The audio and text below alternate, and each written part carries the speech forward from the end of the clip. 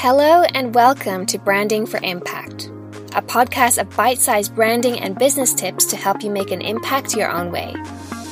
I'm your host, Roseanne, designer, Hong Konger, and founder of Prism Creative. Join me as we talk about all things branding, marketing, and myth-busting when it comes to building a business with impact. Aside from our quick 15-minute episodes, Season 2 will also bring on guests from all walks of life and industries ranging from wellness, NGOs, aromatherapy to hospitality, to share their entrepreneurial journey and how their life experiences have crafted their unique perspectives on brand building. For today's episode, I'll be covering 5 key trends we see that will impact your brand in 2023. 2022 has been a year of realigning and reassessing our priorities, and it's definitely an exciting time for brands to experiment with new ways of working and new ways of interacting with consumers. So what's coming up next for brands in 2023? Reduce, recycle, reuse, repair. The past decade has been all the talks of reduce and recycle. The next few years will see us take that one step further to reuse and repair. It's encouraging to see brands challenge the throwaway culture and actively encourage repair. Even leading luxury brands like Bottega Veneta now offers a new lifetime warranty program for unlimited free refreshes and repairs on its handbags. And the second-hand market is on the rise as the cost of living has gone up globally. On eBay, sales of pre-loved fashion and homeware shot up during 2021. And more impressively, Selfridges took their mark as being the first luxury department store to pledge that 45% of transactions will come from circular products by 2030 in a bid to tackle textile waste. Project Earth by Selfridges includes 5-year commitments and builds on the steps the store has already taken over the last 10 years in terms of sustainability. For example, a new concierge service will help organize product repairs, while clothing rental, a second-hand fashion shop, and beauty packaging recycling will also uphold their new pledge. Shopping local. In-person meetings just don't seem to be coming back as quickly as we expected. Companies around the world continue to allow employees the flexibility to work from home or even announce permanent hybrid working policies. Not only is working more from home better for our work-life balance, it's actually also better for the environment. The daily commute to and from work accounts for more than 98% of an employee's work-related carbon footprint. According to the Financial Times, the demand for workplaces outside city centers grew by over 30% in 2022. Spending more time within your neighborhood means there's a shift from spending money in city centers to spending at your local shops. Vibrant local communities in suburbs and small villages will become celebrated and appreciated as people opt to spend more time locally. Disconnect to reconnect.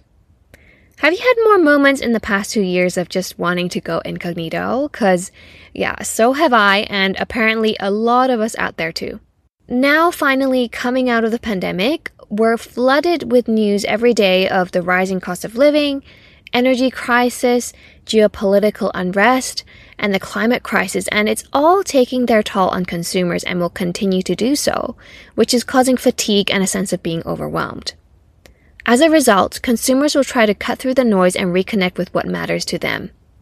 Consumers will find meaning and comfort in disconnecting in order to reconnect with their surroundings, their communities, and themselves. We see immersive experiences such as digital detox retreats and festivals such as Wonderfruit and Burning Man become even higher in demand. It's a chance for people to truly escape and give their overworked brains a break. Rise of preventive care. The pandemic has made people more aware of the importance of health, and this is reflected in the boom of the preventive care category. Health is the new luxury in China. The market for health supplements in China is clearly on the rise. In 2021, it's estimated to be worth 271 billion renminbi. That's about $34 billion US. According to Chinese consulting firm Askey, the most common products are immunity boosting, accounting for 28.8% of total spend, followed shortly by vitamins and anti-fatigue health food. The global changes in consumer behavior regarding health and what it means on an individual level means the health and wellness industry are getting more attention than ever. The meditation app Headspace has been downloaded more than 60 million times and earned over 2 million paid subscribers as of 2020. Our study from late 2020 also shows that health and wellness ranks higher in concern than climate crisis and plastic waste for Hong Kong consumers, something we'll dig a little bit deeper into for the final key trend on our list. Me first, sustainability second.